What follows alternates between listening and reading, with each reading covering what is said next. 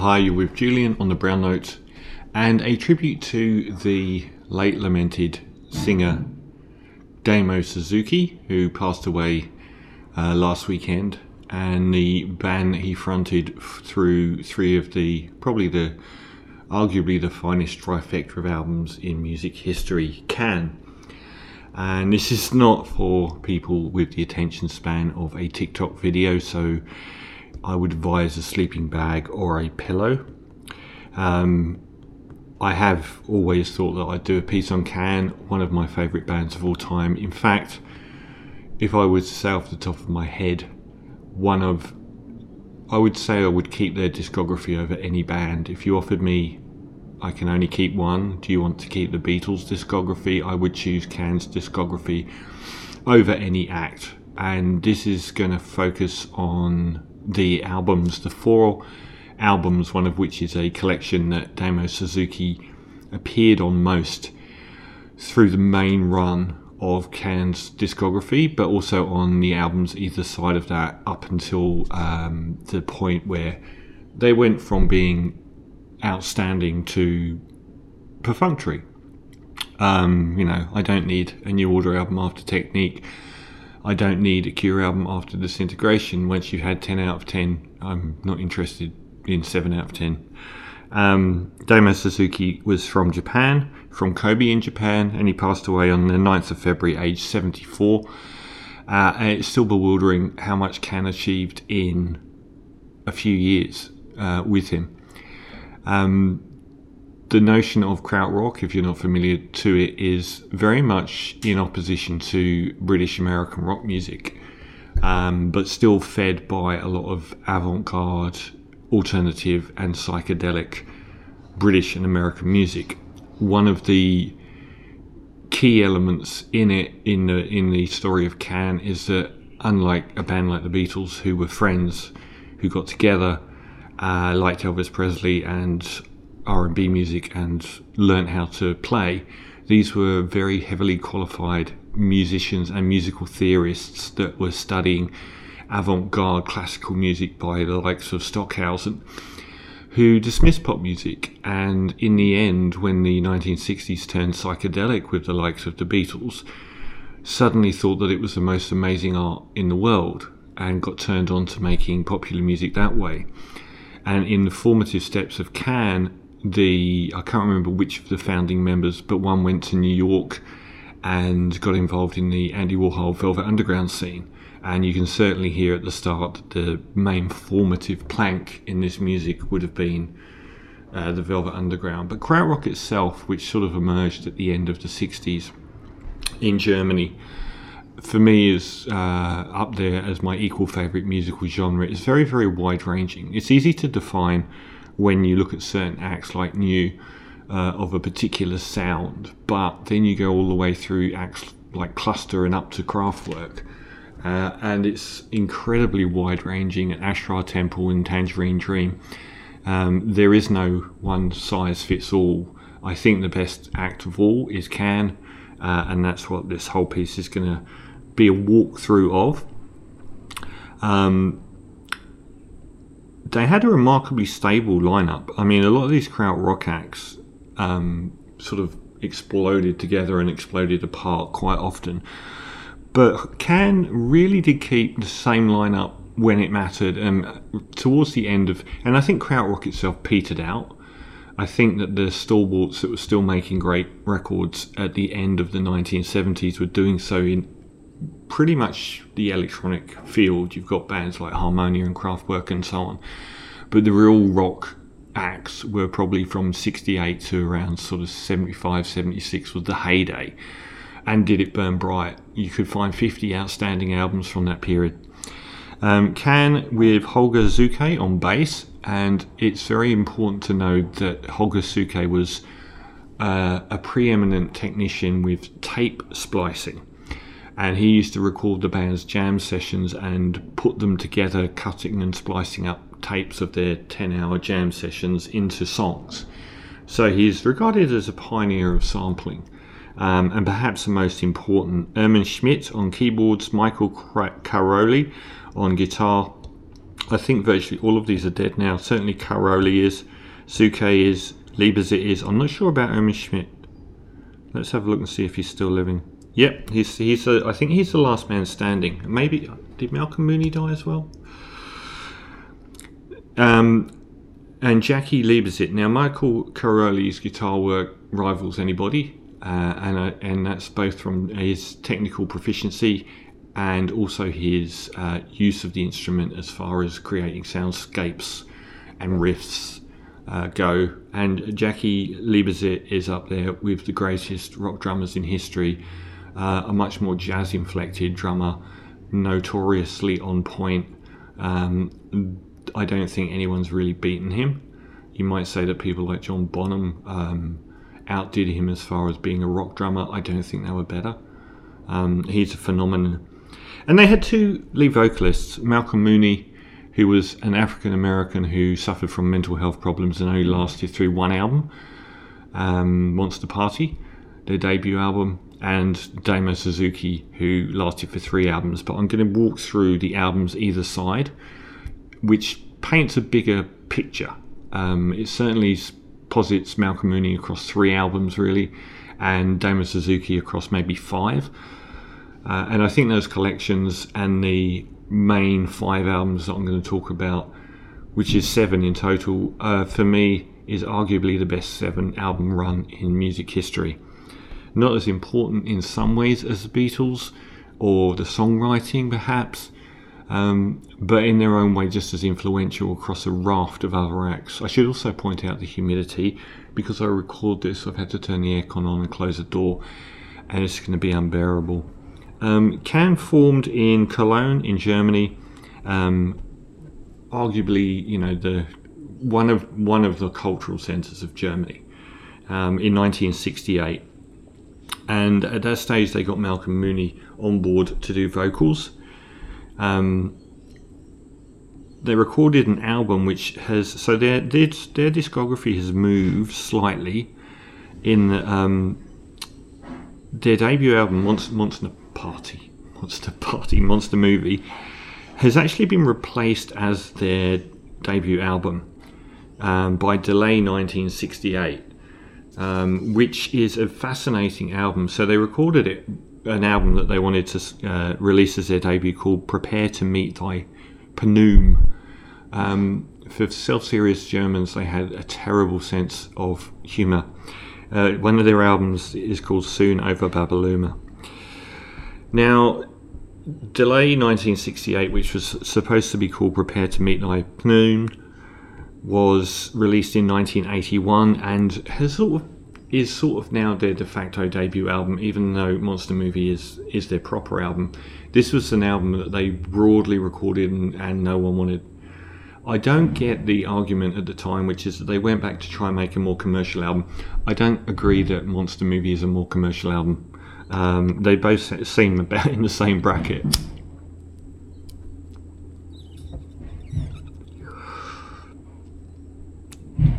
Now, this is a fascinating record. It's not quite as consistent as their later studio albums, but it is the one time they seem more in debt to another act, which is probably the Velvet Underground, whereas for virtually every other record, they seem in debt to themselves alone.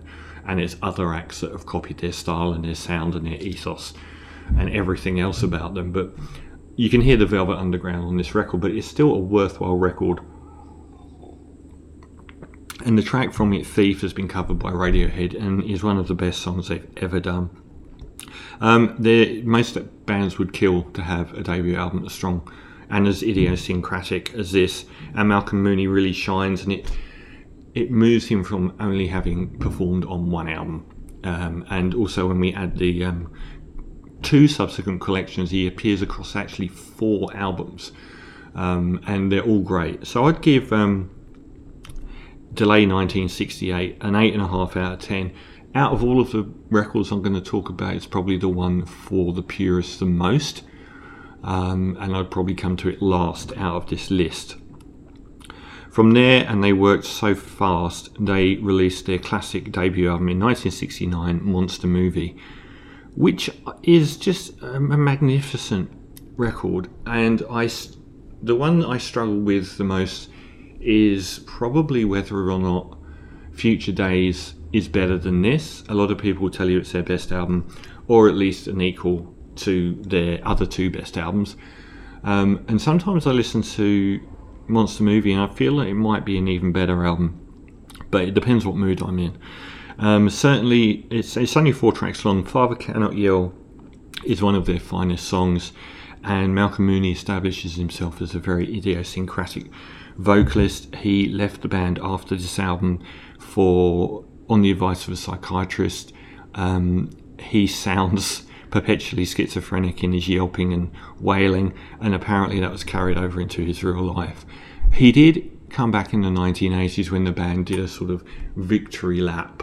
Years after they kind of stopped moving, they got back together for just tours and just to say hi. He was the vocalist then. And You Do Right is absolutely fantastic. It's a 20-minute track, and one of the reasons why I think that it might be a better album than Future Days is I think You Do Right is a more compelling track perhaps than Bel Air, another 20-minute track. It's the 20 minutes and 27 seconds, the entirety of the second side of the album, and it's magnificent. And the lyrics, I was blind, now I can see, you made a believer out of me, were cribbed by fans' primal scream for Moving On Up. A terrific album, a 9 out of 10 at the very least.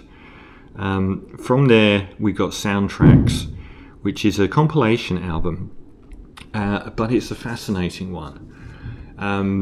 The music on it introduces Damo Suzuki. So on their way to a show, the band saw Damo Suzuki from Japan busking in the streets of Germany and thought he was strange enough for their band. So they invited him to play and sing with the band that night, despite the fact that he'd never actually heard any of their music. If you've heard the recent release schedule of bootleg recordings from Cannes that they've started doing over the last 2 years, you can understand that their shows will often not play any music they've ever played before. They will simply jam for hours. So he fitted in amazingly well and joined the band. And on Soundtracks, which is a collection of music they made for movies and came out in 1970, he sings on the first 3 tracks and they're all excellent. I mean, I think the opener, Deadlock, from the film Deadlock, points to a future of the sort of bending Pixies guitar sound, that stinging bending Pixies guitar sound. It's a really contemporary late 80s rock sound, alt rock sound, and Suzuki's vocals as well. It's he's got such a unique, unrepeatable style. Tango Whiskey Man, another great track from Deadlock, and so is a title track from Deadlock, which is also called Deadlock in brackets title music, are all excellent. The loose lip drumming of Jackie Liebezit is predicting the future of Can, which is the fact that their dominant instrumentalist would be their drummer, and particularly his incredible white funk drumming. I don't even know if white funk means anything, but it seems to apply to them a lot. And it's a very loose limb track as well. And the third track, Deadlock title music as well, points to another sort of future from them. 2 of the tracks on the album are with Malcolm Mooney on Soul Dessert and She Brings the Rain, which is, I guess the final track, She Brings the Rain, is a little bit like a Captain Beefheart ballad, a little bit almost like that sort of jazzy number the White Stripes did on Elephant, I think. I can't remember what it was called.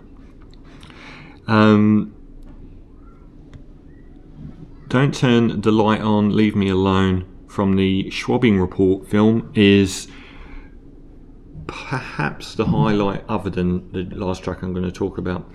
And it reminds of one of their greatest songs, I'm So Green, a little bit Radioheady for the first and not last time, particularly in the guitar chords throughout the midsection. The whole thing is worth it for the 15-minute long Mother Sky, one of their finest top 5 songs. a driving song that leaps out the gate 100 miles an hour and is a flat-out masterpiece, one of the greatest songs in rock, with Damo Suzuki over the top of it.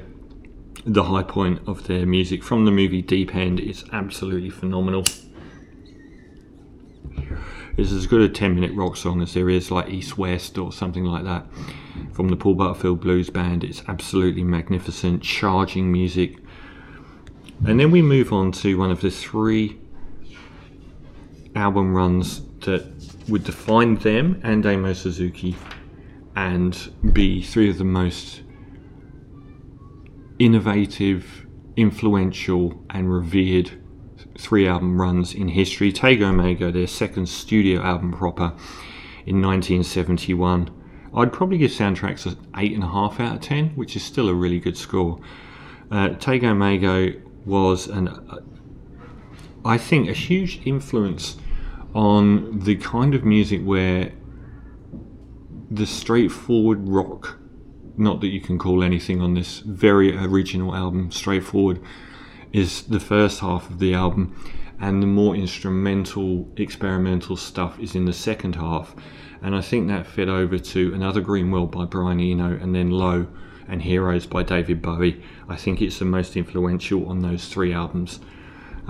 So we get a run of perfection from them, like the stinging crescendos of Paper House is one of their great. They do really good maudlin melodies. The second track, Mushroom, one of their most famous, is the kind of proto-industrial funk that famous for, very influential on the likes of the Happy Mondays, Jackie Lieber's in Full Flight. Damo as well, Damo Suzuki is central to virtually every track that the band did whenever he was singing, and it wasn't just instrumental. And he uses his voice so well because he can go from talking to yelping to sort of gentle, soft, melodic singing to crooning. He was a very expressive singer, and it's re-listening to these albums as I have done this for this piece has shown how much he was an integral instrument in the band's best music. Oh Yeah, another great track, the one that the English band The Fall would use in their track in tribute to the band called I Am Damo Suzuki, would actually borrow the melody from Oh Yeah. Pretty long tracks as well, 2 of those over 7 minutes. None of that compares to arguably their number 1 track. It often features in the best Kane tracks of all time, and that's the 18-minute Hallelujah, not Hallelujah, but Hallelujah, which has one of the most legendary industrial funk patterns in history and drum beats from Jackie Lieber's, which just pounds for 18 minutes. It's a titanic track. It sounds colossal and huge, and it's one of their most storied ever songs. And then we get into the really experimental stuff, which is Omg, which is a near 18-minute abstract palette, which is very, very interesting. Avant-garde. I've put down Podoreski here. Some of the more sort of avant-garde European scratchy composers, artists like Nurse with Wound. It's very dark ambient. It moves through various. It's never boring at all. It moves through so many different states, and it showcased the band pioneering off further than any of their contemporaries really would be going at that point. Even though some of their other ones like Ashrar Temple and the like would be doing these half-hour long tracks, I don't think, and Faust a little bit later perhaps. I don't know many that were involving so much in the way of non-song textural stuff, which is amazing. And Peking-O is probably the more challenging of the 2. That's 11 minutes long, so you're up to about nearly half an hour of this ambient experimentation. There's a lot of post-rock that comes through this music, and Damo Suzuki's featured a lot more heavily on this one. And it's got the Bel Air transitions rather than being one track that sort of goes through stages. It's like it's got other tracks coming in, at times veering almost into a normal song structure, and it's got the hardest and most jarring finale of all the tracks as well. Bring Me Coffee or Tea ends almost like David Bowie's Heroes by moving the whole experimental part back to the back with a rock song at the end, the very sort of ruminative come down song, which is Bring Me Coffee or Tea, one of rock's defining and best double albums, a straight 10 out of 10 in anyone's book. And they would follow that with, well, in between, a single called Soup, which was featured on a German detective show and became a hit record, enabling the band to move into better studios. Most of their music at this point was still being made by Holger Suke on a 2-track tape recorder, where he would splice bits and bobs of songs together. I do believe they must have been writing songs, because that doesn't always work for me. Eggy Bam Yassi was the album that followed, and if Taiga Mega was this maximalist 73-minute long album where everything is very long, Eggy Bam Yassi was the opposite. It's almost like David Bowie's Low to Heroes, even though Eggy Bam Yassi is a much happier album and Taiga Mega is a darker album, whereas Low is a darker album and Heroes is a happier album and a more expansive one. Eggy Bam Yassi has much tighter, it's got a lot of 3-minute pop singles, which are amongst the best material the band ever recorded. It kicks off with an 8-minute song, which is unusual on this album, even though there's 2 long tracks on the album. But Pinch shows the funkiest drumming from Liebesit yet. It's incredibly light but potent, and some spoken word stuff from Damo. It reminds of the origins of Daft Punk and the early LCD sound system. Music like Losing My Edge, where James Murphy actually name checks the band Can. Sing Swan Song is one of their most enticing melodies, which was lifted wholesale and sampled wholesale by Kanye West for the album Graduation, for his track Drunk Hot Girls, which was not well liked on that album. And One More Night is just a funk pattern, just letting Liebesit and Zuke's bass occupy the centre stage for 5 minutes, riding a riff. The whole thing is a lot more accessible than anything they've done, a lot more consistently accessible. We then move into 3 of their best pop songs on the B-side, interspersed with a very long song. Vitamin C might be their most famous track. It's certainly their most used in media. It opened the first 10 minutes or so of Inherent Vice. I think they must have had the song on a loop because it's only 3 minutes long. It's been used multiple times in TV shows such as that Baz Luhrmann hip hop one, The Get Down. It was a theme tune to one of the characters. It's an amazing track. The I'm Losing My Vitamin C line was apparently in relation to astronauts who had recently started going into space, losing their vitamin C.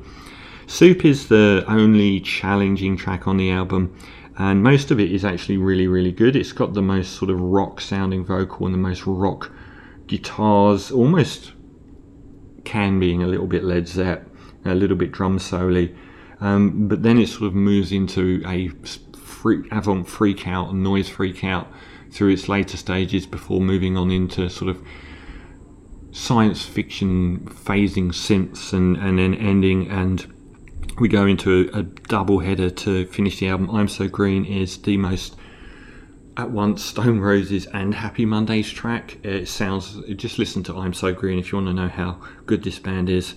A terrific song, and they end with Spoon, which is their hit record with this immortal prodded synth line and sound that goes throughout it. It's a great song, another 10 out of 10 album. And the final one featuring Damo Suzuki would be Future Days, which came out in '73. They were releasing a classic album every year, amazing stuff. And each album would be off into a different tangent, and Future Days is completely different to what preceded it. It opens with the 9.5 minute long opening track, which is like almost like bossa nova, but also like Brazilian tropicalia. It's the most gentle and soothing track they've got, with these really insidious riffs poking through it that make it incredibly catchy.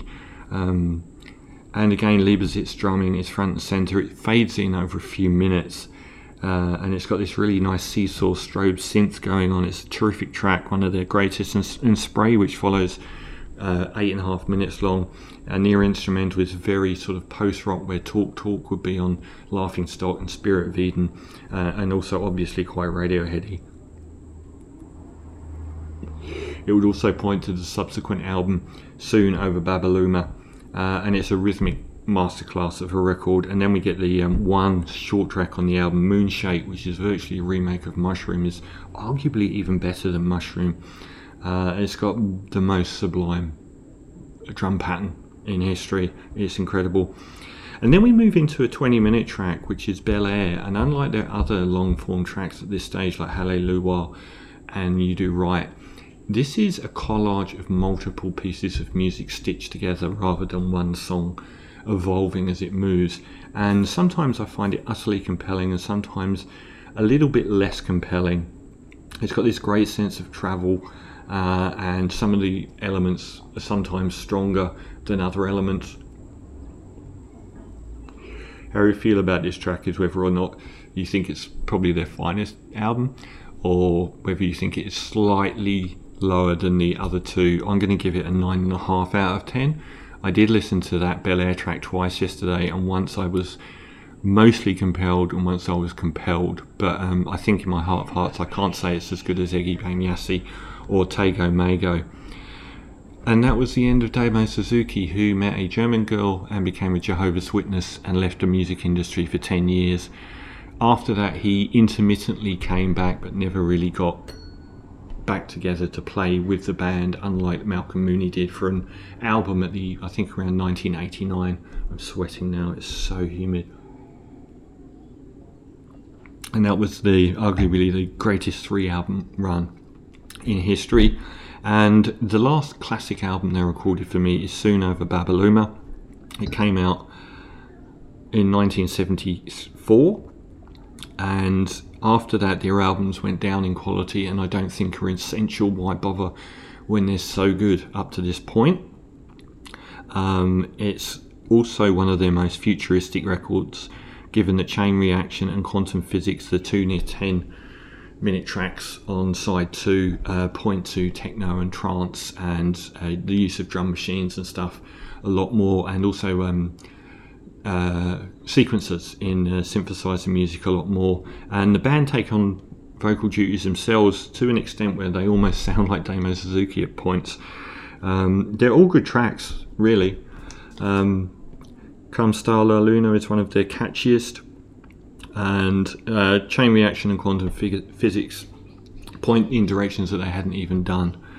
And that is an incredible 5 studio album run, as good as any act in history.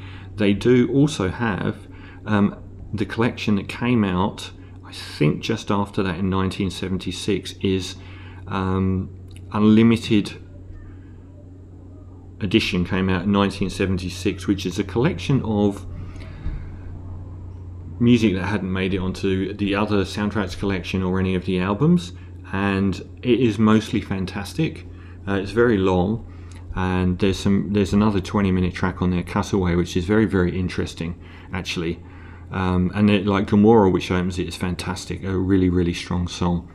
So there's 19 tracks on there, including some long ones, but it's a fantastic double album where they push in directions which didn't fit on the albums. It's probably the most fun and weird of their records, in that you get sonic palettes that aren't used on any of the albums. A fantastic compilation that rounds out by expanding the presence of Damo Suzuki and Malcolm Mooney into a double album, as they both appear on this album as well. So those are 7 brilliant albums. I'd give Unlimited Edition an 8.5 out of 10 as well. For me, if you're going to get into Can, I would start with Eggy Bamyasi, and then I would go to Tego Mago, then Future Days, and your life will be changed forever. And RIP to Damo Suzuki. It's given me a new appreciation for, he wasn't just writing one of the greatest bands in history, he was an integral instrument in their best music, and very influential on subsequent vocalists, a unique vocalist himself, and listening back, capable of a much wider range of texture and tone and attack and melody than I'd previously given him credit for. So a tribute to both the recently deceased Damo Suzuki and arguably my favourite band of all time, Can.